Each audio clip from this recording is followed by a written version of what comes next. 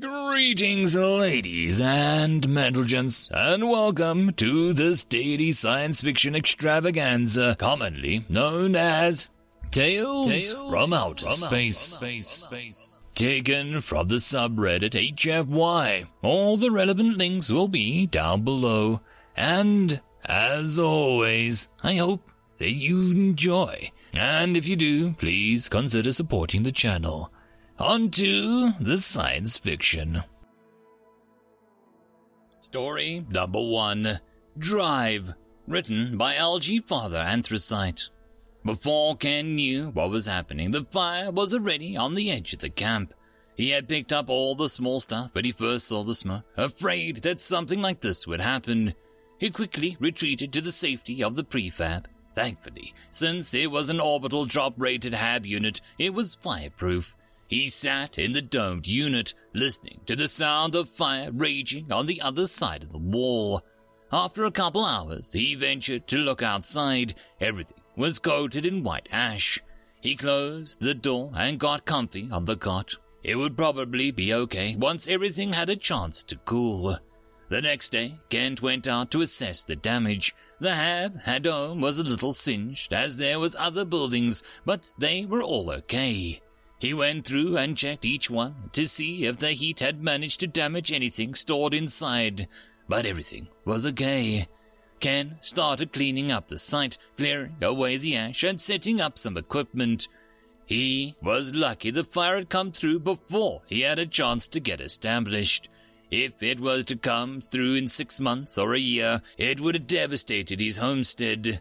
This, though, would actually help him out, as the ash would help enrich the soil and had cleaned a lot of the land that he had intended to use for growing crops. He began setting up the perimeter fence. This was a priority because he had to establish some security against predators so he could pay attention to the farm work. It would be nice to only carry a sidearm and not the full rifle. Once the fence was up and would rend off most large predators. After a few days' work, the perimeter was set up, and Ken began to focus on more infrastructure projects. He set up the automatic well, the device which would tunnel down into the local aquifer, and then pump up, filter, and purify water for all of his daily needs. The model he had would output 1,000 gallons a day with no need to perform maintenance for at least 20 years. He then rolled the compact tractor out of the larger story fab and started to prepare the fields for planting. The tractor, much like the well, was designed for frontier use. It had only 30 moving parts and ran on solid-state batteries and solar charger. Ken used it first plow under the ash-covered dirt and plant a variety of crops, and then using one of the heavy-duty attachments began trenching around the homestead to allow for various waste and utilities. He had a septic system that he would later bury, but first it would need to be plumbed in. It too was a vital resource for the modern homesteader, as it would provide a fully composted fertilizer as long as it was properly maintained. Very little would go to waste, and everything ran on batteries that could be charged off the solar grid. Speaking of solar, Ken dragged out and hooked up the 6 large panels that would provide him with the energy for the foreseeable future. These were self-contained units that basically just needed some plugs connected to tie the panels into a grid. And then, once Ken ran the cabling through the trenches that he had dug, he could wire up all the prefabs with lights and add in their small built-in solar panels to the grid. After about a month, a little farmstead was mostly complete. There were a few projects that could be accomplished when they became more pressing, or when Ken finally felt like taking them on.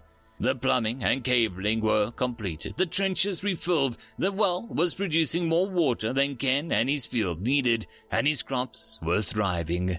The perimeter fence, really more of a series of posts, kept most pests and predators away. Each of the posts had a small laser diode and a motion sensor. If anything larger than a few inches tried to cross, the laser would fire, first a warning shot to scare off the invader. If that didn't work, then a lethal shot was made. If the creature was too large, the post would work in unison to fend it off. He threw the bodies off into the woods to get recycled by nature. Ken stopped finding dead animals along the perimeter after a few weeks. Once in a while a local rodent might take the chance, but by and large the local fauna kept away. After a few months, Ken had a decent crop ready to harvest. He went about harvesting the food which he started to incorporate into his daily meals and to preserve. He collected seeds to replant and then composted the rest of the waste biomatter. After the first harvest, Ken went into a large story prefab and gathered more perimeter posts. He expanded his fields to 3 times their original size. He replowed the original field as well as about half of the new field. He planted replenishing crops like soybeans in the first field and then regular crops in the new one. The third he left fallow. He was able to keep planting crops due to the seasons on the planet being roughly 2.5 times as long as Earth's. So he would, next year, be able to get at least 3, if not 4 grow cycles in.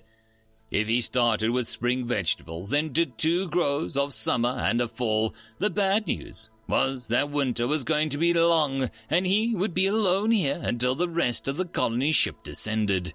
He was one of the front runners, and he and another 100 or so homesteaders were dropping early so as to get things started. And in a year or so, the rest of the colonists would come down and fully establish the new colony of Ferrix Prime.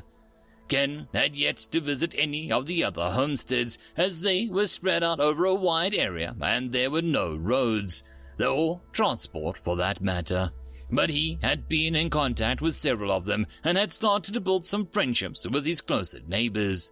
He had warned them all of the fire that happened shortly after they had landed and saved a few men from having equipment destroyed by the blaze. Once the infrastructure was in place and the fields were producing, Ken went to the large storage fab and pulled out a few more crates of prefab equipment. He used the second half of the summer to build a greenhouse kit, a chicken coop, and a small barn, all from pre-made panels. The large storage fab was now basically empty, except for the last crate, which wouldn't be used for years. Ken began to work through his kits and equipment of the smaller storage fabs. There were small outbuildings for things like housing the junction boxes of the electrical delivery system and water and sewerage systems.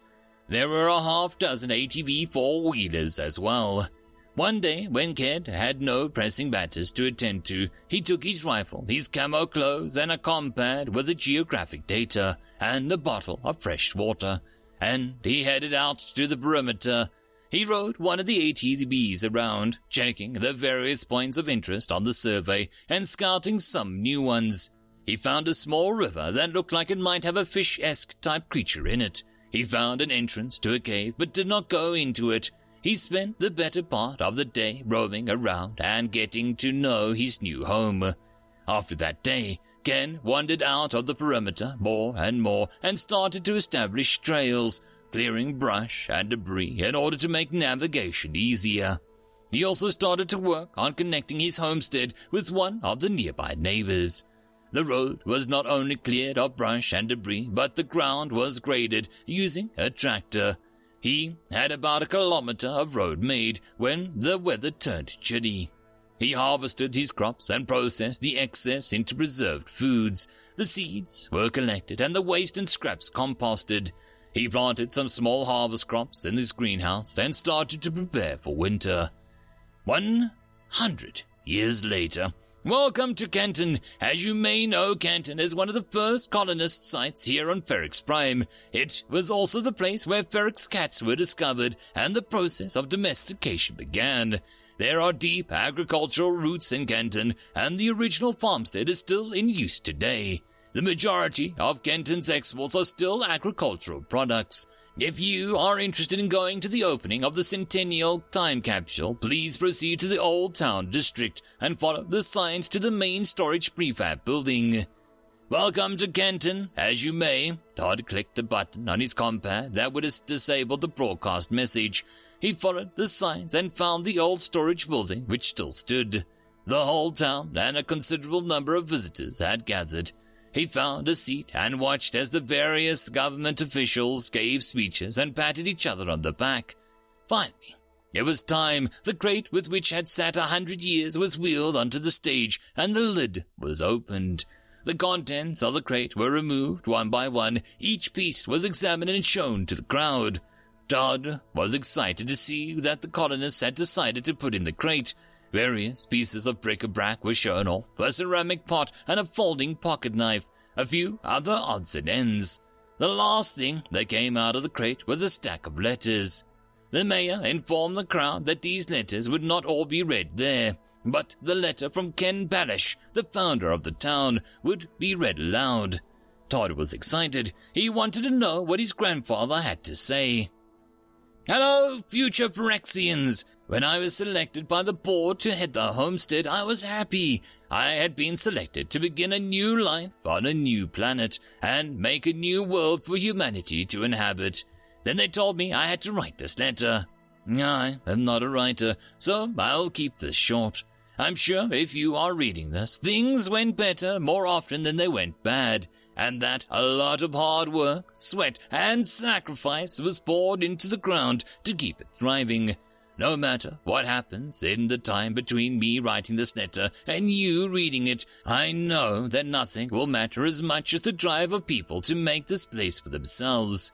My grandfather once told me that people with drive can do anything. A man can cut a path through a mountain with nothing more than a simple hand tools and drive. A man stepped on Earth's moon using less resources than most homesteads have, and the drive of a nation. Ferrix was colonized with people driven to build a new world. I hope that you have the drive to care for it." End of story. Story number 2, Putting Garbage in Your Body, written by Hardlight Serial. A felt officer building, tastefully arranging wood and glass, give an impression of a dignified prosperity. Salespeople, mainly felt themselves, converse with clients of all races. In one office, a standard felt-sized desk had been replaced by a high perch, though the lounge and table remain. Atop this perch sits a Chitoxi man, at roughly the height of a tall Chitoxi woman's shoulder, and another Chitoxi. His position would seem slightly intimidating, but the human seated in front of his boss, the position looks almost a bit silly. "I'm not happy, Bob. Not happy." The Chitoxi looks down at his employee, projecting an air of authority. "One of your clients tells me you've been eating rotten food during a meeting." The human frowns. "I can't eat rotten food. Humans aren't scavenger species. It would make me sick at the very least. They must have been a mistake." The Chitoxi doesn't need a data state to quote the complaint word for word. "He and I ate a lunch while we discussed the thruster specifications. While I had pasta and fruit, he ate meat and a slice of the most disgusting food that I've ever smelled, held within bread. I'm not racist, but I refuse to be in the presence of a scavenger's vile meal. That sounds like rotten food to me, Bob." "That was Friday, right?" "Yeah, I had cheese and a ham sandwich.